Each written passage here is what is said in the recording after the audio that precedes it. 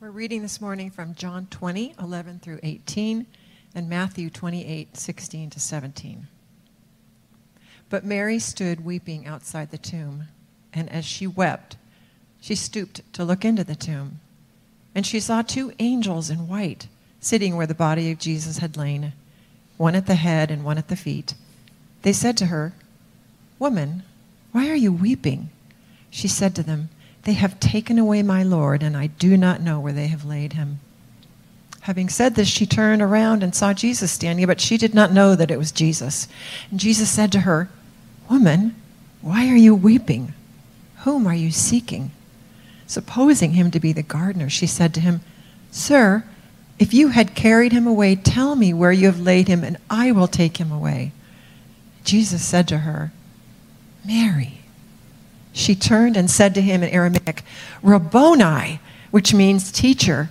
Jesus said to her, "Do not cling to me, for I have not yet ascended to the Father, but go to my brothers and say to them, I am ascending to my Father and your Father, to my God and your God." Mary Magdalene went and announced to the disciples, "I have seen the Lord," and that he had said these things to her. Now the 11 disciples went to Galilee, to the mountain to which Jesus had directed them. And when they saw him, they worshipped him, but some doubted.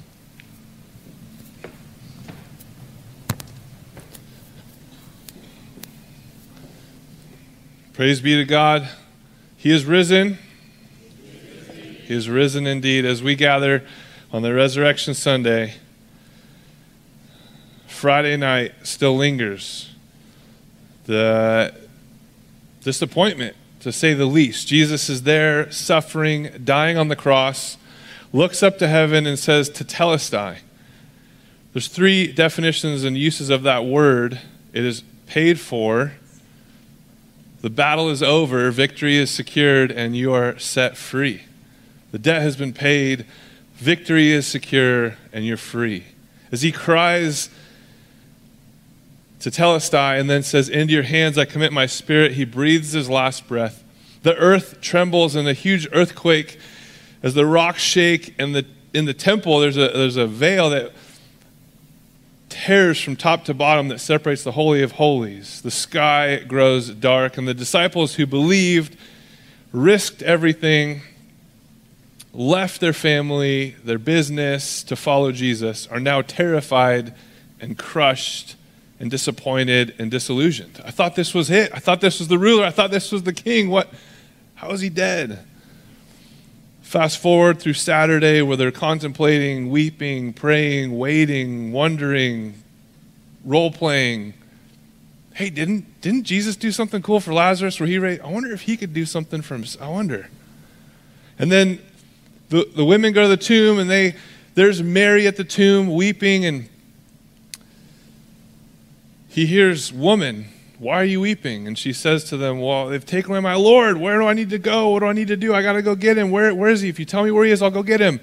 Having said this, she turns around and sees Jesus standing there. But in the retelling, John's like, she doesn't see Jesus. She sees him but doesn't see him. She thinks he's the gardener. And then Jesus says to her, "Woman, why are you weeping?" And then, "Who are you seeking?" And she tells him, "Oh man, I'm looking for Jesus, his body. Where is it? I'm going to go get it. I'm going to bring it here." And then Jesus says, "Mary," in verse 16. In a way that only Jesus would have talked to the woman he cast demons out of.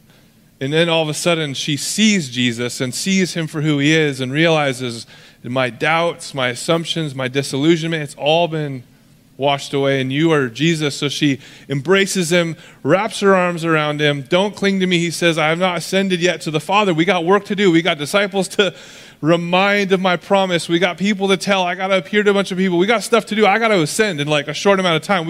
Mary, we got stuff to do. And she's like, "Oh, that's right. Okay. Go tell the disciples. We got people to talk to. We got to process this." And he says, "I'm ascending to my Father, to your Father, to my God, your God." And Mary Magdalene then goes and announces to the disciples, "I have seen the Lord," and that he had said these things to her.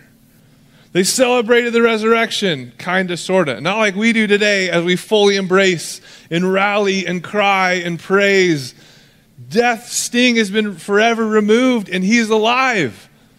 And now we have the evidence that's endless, pointing to God's promises, pointing to his presence that will never leave us, reminding us, as Paul said, that nothing in all creation, nor height nor depth, nor in the spiritual realm, will separate us from the love of God that is in Christ Jesus, because he rose from the grave. Scripture records 9 post-resurrection appearances before he ascends. And then there's a handful of other appearances after he ascends, where he comes to Saul on the road to Emmaus. The disciples were taken to a mountaintop before he ascends, and he gives this amazing assignment, the Great Commission. Go into the whole world and tell everybody to obey all that I've commanded you to do, and baptize them in the name of the Father, the Son, and the Holy Spirit. And behold, I'll be with you always, even to the end of the age. And they're like, yeah, okay, cool, that's what we're supposed to do. You're always going to be with us. And we forget, as we hear those words, we forget that like them, we also hear that and get excited. And it says in Matthew 28, this is our emotional state, or our mind kind of wanders here sometimes. The 11 disciples left for Galilee, going to the mountain where Jesus told them to go. Verse 17, when they saw him, they worshiped him, but some doubted. Many of you probably are here. You're like, yeah, we're focusing on Jesus, the same resurrection story. I can't wait to hear it. And some of you, if not maybe more than some, have some doubts. You're in good company.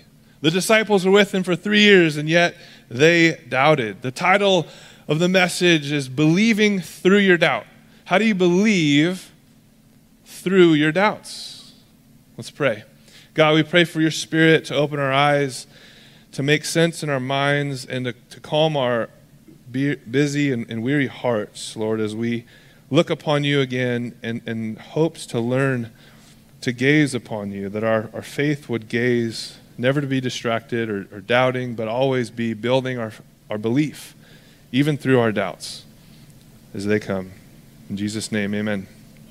Have you ever found yourself full of faith? You just get so excited about who God is and what he's done, but then doubts kind of start creeping in. And, well, what if?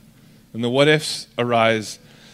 Man, there's been times where I've been so close to God and I just know his presence and I've been good, full of faith, and suddenly, whether it's a crisis that happened or in my life, a crisis that happened, and going back to that eve or that problem that occurred and going, man, how I know God's on the throne, I believe that, but I don't feel that, because why would this catastrophe happen? And you start to doubt the purpose. You doubt his plan. You're not sure, maybe. You're in church and everyone's worshiping and the band's going great and you're like, wow, this worship experience is awesome. It's like the first Easter, all these women up here leading. You know, that's all the guys are, I don't know, probably sleeping in. Like, sweet, got the women band. That's awesome. We'll come later to the tomb. Check it out. And you're looking around. Everyone's worshiping. This is awesome, but I'm just not feeling it. I don't know. Maybe I'm just starting to doubt. Is God even close? Can he be close? I hear about God answering prayers, which is wonderful. I've done the prayer thing. I've talked to God. Maybe I'm doing it wrong because he's not answering my prayers. What's the deal? And you start to doubt. Does God even answer prayer anymore? Bad things happen. It's fine when they happen to bad people, but why do they happen to good people? Why do bad things happen to good people? And doubts start to arise. Nothing seems to ever work out. When you start to doubt, it could be a scary feeling, especially when you come to Jesus and you believe in him and you have this new life, and all of a sudden these doubts and questions arise, and, well, maybe you're worrying and you're like, am I the only one? Because everyone else seems to have their life figured out and no one's talking about doubts, and maybe if I'm the only one, then maybe I shouldn't ask these questions. You feel a little bit of guilt. Maybe you feel ashamed having doubt. And people often leave the church. They go, well, I didn't really fit. I couldn't really just ignore the doubts and the questions, and I couldn't ask them, and so I just left. They don't feel safe asking the question. So first off, we have to ask, why do we doubt? Generally, doing a little poll, we figured out, feedback came in. They said, yeah, questions with no answers. First one. We doubt because we have questions with no answers. So the answers aren't what we want, right? In our postmodern society, well, I don't like that answer, so I'm not going to believe in that God. I'm not going to believe in the Bible.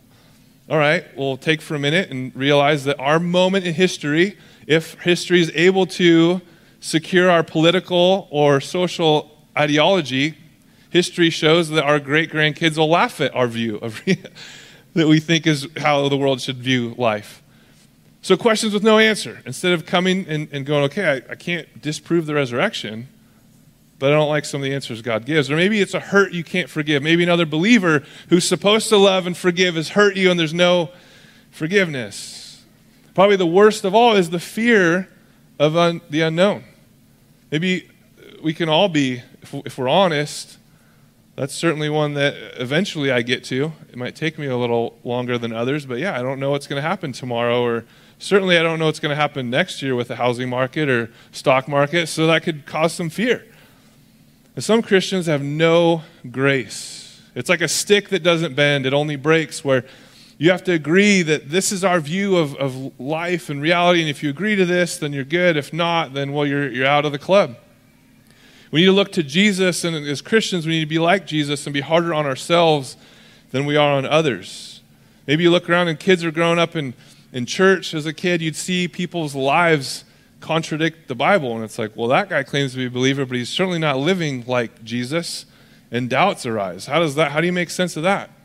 Maybe a Christian hurts you and there's no forgiveness, and there's that hurt and doubts come. Well, can anyone really love like Jesus and forgive like him? You're following these spiritual leaders, especially as of late, where it seems like every hour another prominent figure in the Christian community decides that they've been living in sin, and sin will always find you out, and they fall. How can we not have any doubts? When bad things happen, it just breaks, right? And doubts come in, and it goes, okay, well, what am I doing? Is this even real? Did God really save me and change me? Is he doing that with them? Your doubts can be used to either grow your belief in God or remove your belief in God and put it somewhere else. So to understand this situation with our doubts, it's really unbelief and doubts are misplaced faith, where we place our faith not in the living God, but in dying men. Disciples don't have all the right answers. Christians and disciples, we don't have all the right answers, but we ask all of our questions to God. We bring our questions to God. Just like the disciples, when they had questions, they'd bring it to Jesus. Hey, explain this. Hey, I'm kind of stumped on this. Help me understand what it is. And so the church must be the safest place to ask the hard questions, to deal with our doubts. The second difference we need to understand is the difference between faith and belief. While they are synonyms, they are distinct. So faith is God's gift. It's amazing. God gives you faith, and he gives us different measures of faith. So faith, by definition in the dictionary, is the complete trust or confidence in someone or something. And Hebrews adds to that and clarifies it in Hebrews 11. Faith is the substance of things hoped for and the evidence of things not seen. So that's faith. On the other hand, the synonym belief isn't the same. The definition is belief is firm belief in the reliability, truth, or ability of someone or something. So it's the firm belief, and that you can rely on that, ability of someone or something. So similar, but distinct in the sense that faith, active, can be put this way. Faith is a constant gaze, not a single glance upon the saving God. So faith is a constant gaze where your eyes are fixed on Jesus and your mind is being changed to think like Jesus. Your heart desires the things Jesus desires, and your hands end up doing the things that Jesus would do. And it's that faith, that gift that God gives us to focus and fix our eyes and gaze upon the saving God, that will grow our belief. And it's that process. The concept of faith is fixing our eyes on God as we'll grow our understanding of his nature. His promises will be set above our preferences. And then we'll be able to stand firm. And our doubts may come, but we'll be able to remain with our eyes gazing on God. So why does this matter? Well, the interesting thing is the first in Scripture to believe Jesus was the Son of God, it was not the disciples. It was actually demons. When you read the gospel accounts, it's the demons who are crying out. And James accounts this, and he says, look, you believe there's one God, good. Even the demons believe that and shudder. In James 2:19, which tells us that the demons believed Jesus was the Son of God, but they did not have faith. They didn't acknowledge Jesus as their Savior. They can't. There's no Savior for demons and angels. So it's possible to have perfectly good, right theology, have right beliefs, have a perfect religion, and yet no faith. So for it's by grace, Paul says in Ephesians, he writes to this church in Ephesus to help them because like us, we love religion. We love rules and lists, and here's what you should do and shouldn't do, and here's how to be a part of the club. And Paul's saying, no, it's already been paid for. It's grace. It's God's gift for you. It's an undeserved gift. It's grace. It's his grace. You've been saved through faith. Through gazing unto the God who saves, not just a glance, but a gaze. And this is not from yourself. You can't stir up this desire to look at the saving God on your own. It's a gift of God. So faith is a gift. We're saved not by grace through right beliefs. We're saved by grace through faith. And that is so important because if we try to take what Jesus did on the cross, if we try and take what he accomplished and work for it, there's no way. We start stripping and attacking God, Jesus. So we see that to build our beliefs about God over time, when we believe in him, like some of you maybe will today for the first time, you're not going to have a perfect view. It's not right away. Your faith is a continual gaze, not a one-time glance. And that faith will take detours and some distractions. And so your belief that's built and corrected and instructed through God's word and the Holy Spirit, sometimes there's doubts that come in the process. So we see the third thing is that the strongest faith is not a faith that never doubts. Jesus explains this in a parable saying, look, if you have the faith the size of a mustard seed, a tiny little seed, you can move mountains. Because the strongest faith is not one that doubts. The strongest faith is a faith placed in the strongest object. So placing our faith in God versus men, because if your faith is in you, it's going to be weak, confused, doubting, fearful of the unknown. But if your faith is in Jesus, it's going to be strong, secure.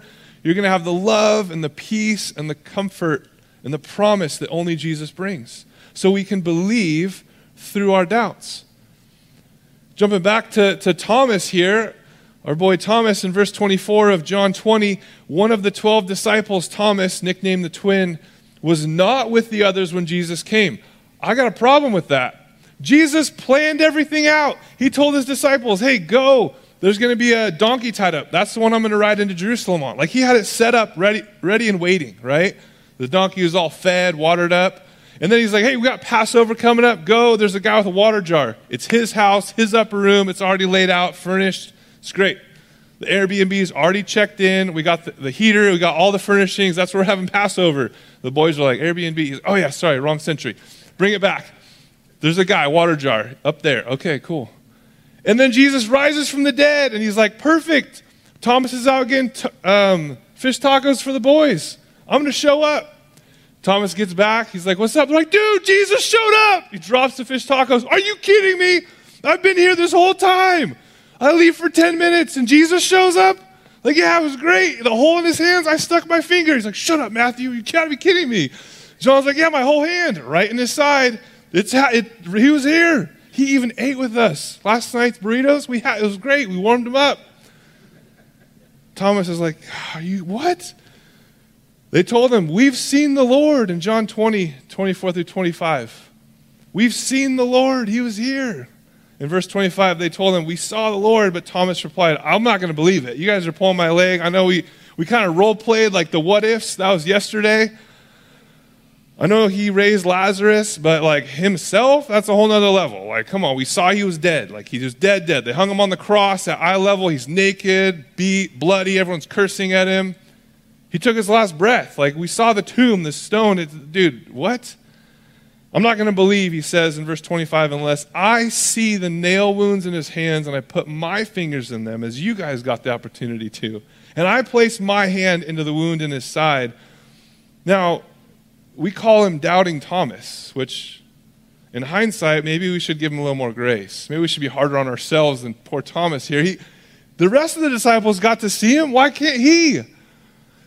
Why can't he have the same experience, especially those type A, right? You want the info, you want the details, you want to see it. You're not going to take someone's word for it.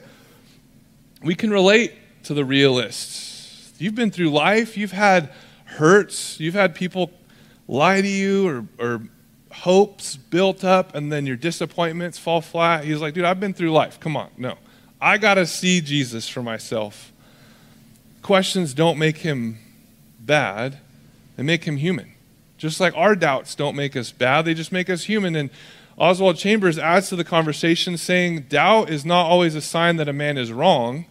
It may be a sign that he is thinking. So doubt isn't always a sign that a man is wrong. It may be a sign that he's thinking and processing, and I don't know. Possible, but I want to see it. If we look back and if we were to kind of set a rank of who's the most committed disciples, we could look back to John 11 and see when Lazarus died in verse 14, Jesus told him plainly, look, Lazarus is dead, we got to go. And Thomas is like, if we go, you're going to die, Jesus. So Thomas says, well, then let us go that we may die with him in John 11. So he's committed. There's no hesitation. He's like, well, if Jesus is going to go, we got to go. If he's going to die, we're going to die. In John 14, Jesus says, look, I got to go. I'm going to go prepare a place for you. And Thomas is like, this sounds a whole lot like heaven. Like, because we can go everywhere else, but you're going to go prepare a place. And much like you and I, like back in the day, the directions were always like, hey, head down, and then you'll see like a red barn, take a right there, and go about a quarter mile. And then it's Susie, it used to be a Shell, now it's a Mobile. So the Mobile, you hang a left there, and you're like, dude, what? Now you're like, can I just get the numbers and the street address? I'll be good. Unless you've done that, and then it ends up in a field, and that field in Arizona, Google's saying that's In-N-Out, and you're super disappointed, like I was. You're like, okay, maybe the old directions weren't all that bad. Give me the map, give me the highlighter, let's chart this route. So Jesus says, hold on, Jesus, you're going to a place, so I got to know where. I got to know the info, I got to know the details in John 14. So Thomas was a guy who believed, but he's also, like a lot of you, type A, I got to have all the information. Like, lay it all out for me. I got to see it to believe it. I don't know where you're going. How can I know the way? How can I go with you if I don't know the way? Just give me some more info. And so Thomas says, look, I need to see for myself. How did Jesus respond to Thomas's doubts? Man, he had a big case of FOMO, like I do, fear of missing out. He's like, guys, you got to see it. Why can't I see Jesus? Jesus shows up 8 days later. 8 days later, the disciples are together again. This time, Thomas was with them. And he was still doubting in verse 26. He showed back up. Thomas had his doubts, and he showed back up. He didn't leave after 7 days. That's it. I'm done. I gave it 7 days. It's a biblical number. I'm out. He showed back up. And some of you are here with your doubts. Who knows how long it's been since you said, I'm going to look at this resurrection again. I'm going to look at Jesus again. I don't know how many doubts are with you today. And you showed back up to hear again the story that Jesus rose from the grave and the why. Why he rose from the grave and why it's important for us to look back 2,000 plus years later. The doors are locked, but suddenly as before, Jesus was standing among them and he says, look, peace be with you, he said. Then he says to Thomas, hey, Thomas, get your finger out. Put it in here. Give me your hand. Put it in my side. Don't be faithless anymore. Believe. My Lord, my God, Thomas exclaims. He's like, yes, this is my Lord, my God.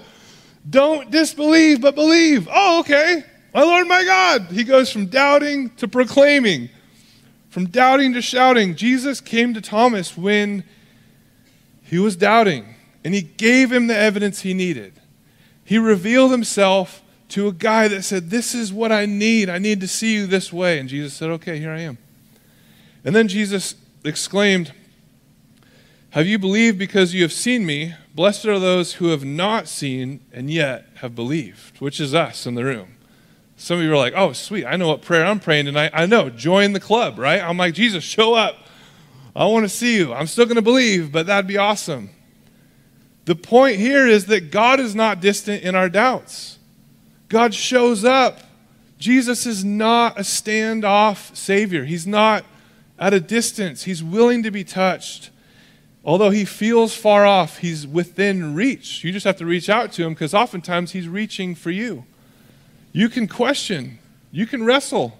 Jacob did it in the Old Testament. God's always chasing after us, engaging us on our level, struggling. Bring your doubts to him. He wants that. He just wants to teach us through dramatic emphasis, right? As we experienced on Friday at the Passover, he's like, okay, I'll show up, Thomas. This is just for you, but it's also for the Gentiles later that will believe without seeing. They need to know. It's blessed for them. Great doubters often become dedicated believers. Great doubters often become dedicated believers. Like, uh-oh, I know where he's going. Check this out. This guy, Langdon Gilkey, was a 20th century American theologian and writer. He wasn't always placing his faith in God. See, in Harvard, he graduated in 1940, and during his time at Harvard, he learned what a lot of us have learned in high school. We just never knew what they were teaching us was secular humanism. The end result was woke ideology, critical race theory, and hidden under that, the foundation of all of what's happening in our world today is secular humanism, and he ascribed to that. He took his faith, instead of placing it in God, he put it in dying men, and he said, at men's core, we're good. We love people. We're charitable. We help people in need. At our core, we're good people. 1940, he graduates and goes to China to teach English. And World War II breaks out. Japan overtakes that portion of China and puts him in an internment camp. And he's like, this is great. My theory of secular humanism. We're all good at our core. This is going to be I can't wait to see what happens. And to his dismay, all of the religious leaders, missionaries, people in society, they acted the same. It didn't matter what religion they claimed. They all used their viewpoint to justify their selfish and prideful actions. They were all concerned about themselves. They were all arrogant and prideful, and many, the worst of the bunch, were the religious people who used their religion to justify their actions. There was one man, he says, that stood out, though. The one man, his name, in the midst of deep evil, he writes, brought hope, and his name was Eric Liddell. Some of you know him as an Olympian, gold medalist. He was a Scottish missionary who left his fame and fortune of being an Olympic runner to go be a missionary in China. So as God planned it all out, he brings Eric Liddell into the internment camp with Gilkey. And Gilkey described him as overflowing with good humor, love for life, with enthusiasm and charm. It is rare indeed that a person has the good fortune to meet a saint, but he came as close to it as anyone I've ever known. He became the self-appointed youth leader for all the young adults in the camp and orchestrated chess matches and, dances and square dances and checking in and caring for people, pouring out a love and giving what little he had. Liddell developed a brain tumor and died a few weeks after that was found. And Gilkey said his circumstances were every bit as bleak as those around him. He was a sinner, the same as everyone else in the compound, but he was not self-seeking. There was no pride or arrogance in him, only a deep certainty of God's love. This belief buoyed him up to be able to extend true generosity rather than looking down on others. Gilkey realized and exclaimed that without him, without a doubt, none of us would have survived. God used Liddell to be able to show him the gospel of grace. It's not about right thinking.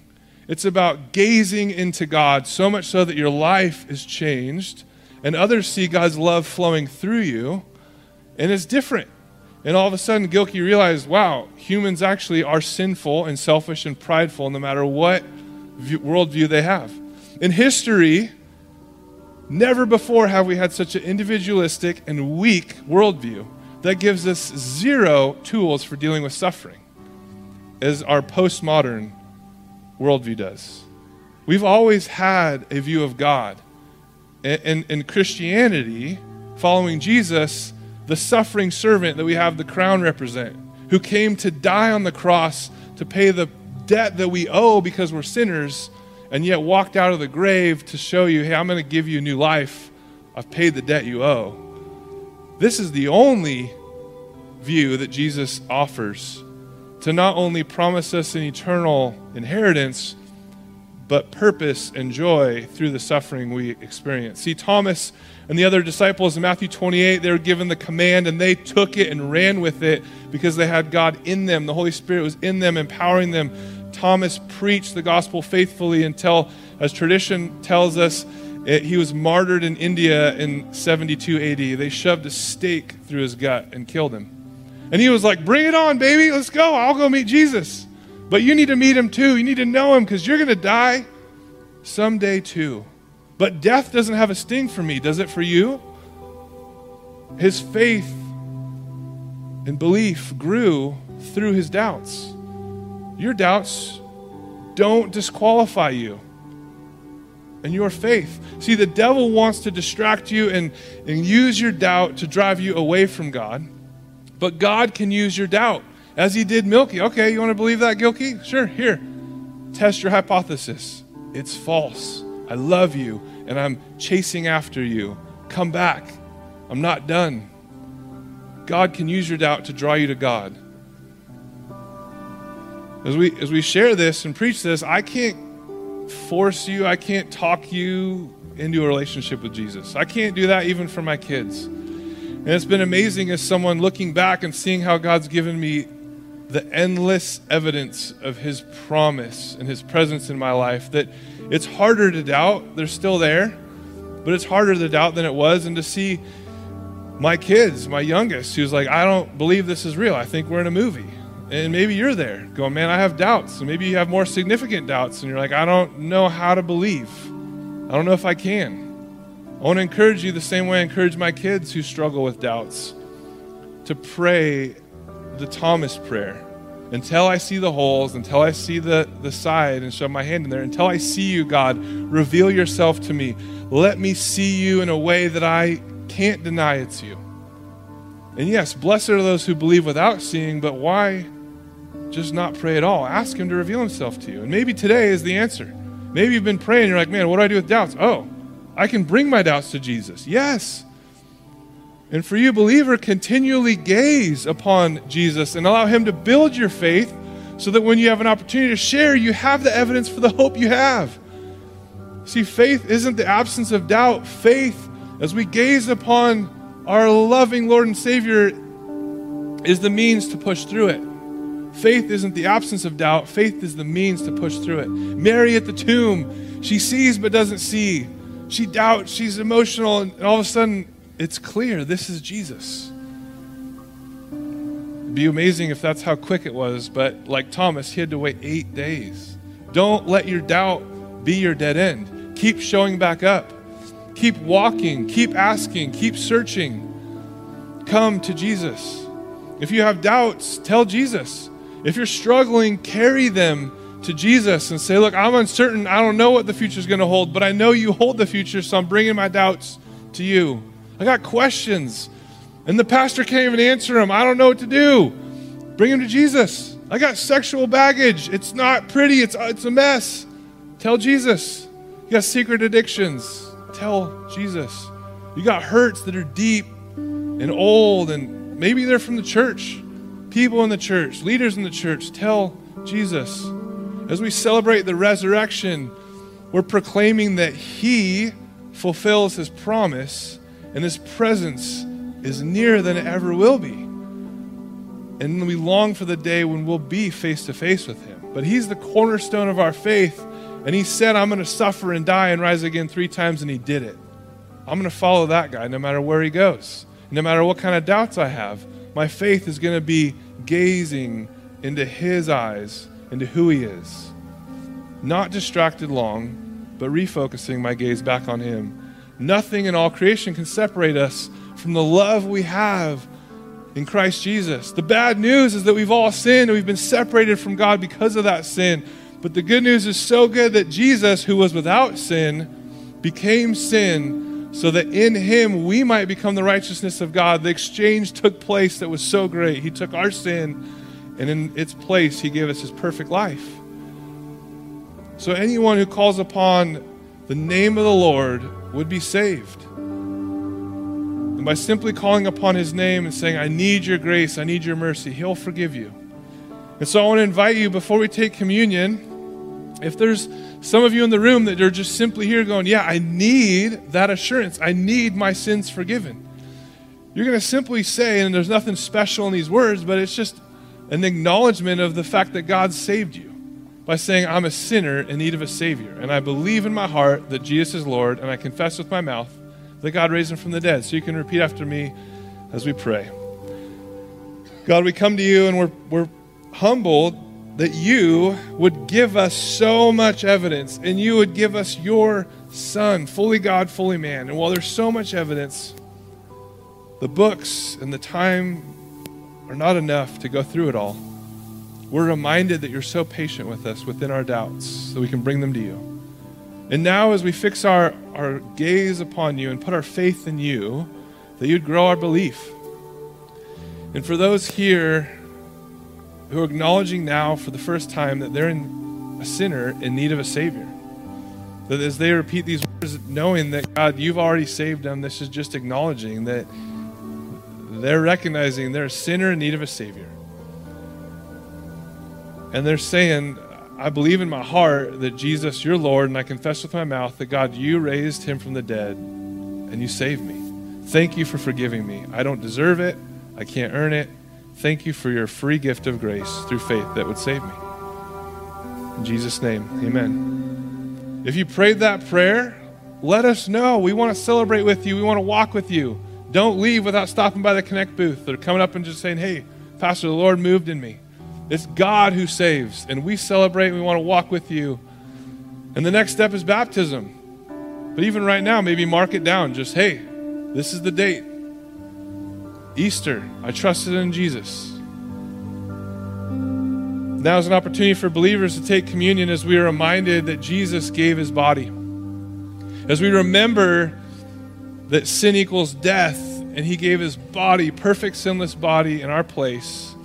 In exchange, we get his perfect life. And the blood that was shed was securing that covenant, that sin equals death, and that his death on the cross was in our place to remove our shame, our sin. I'm going to give you a minute to focus your eyes on Jesus and gaze into him with your faith and let him build your faith, and I'll come back up and close this.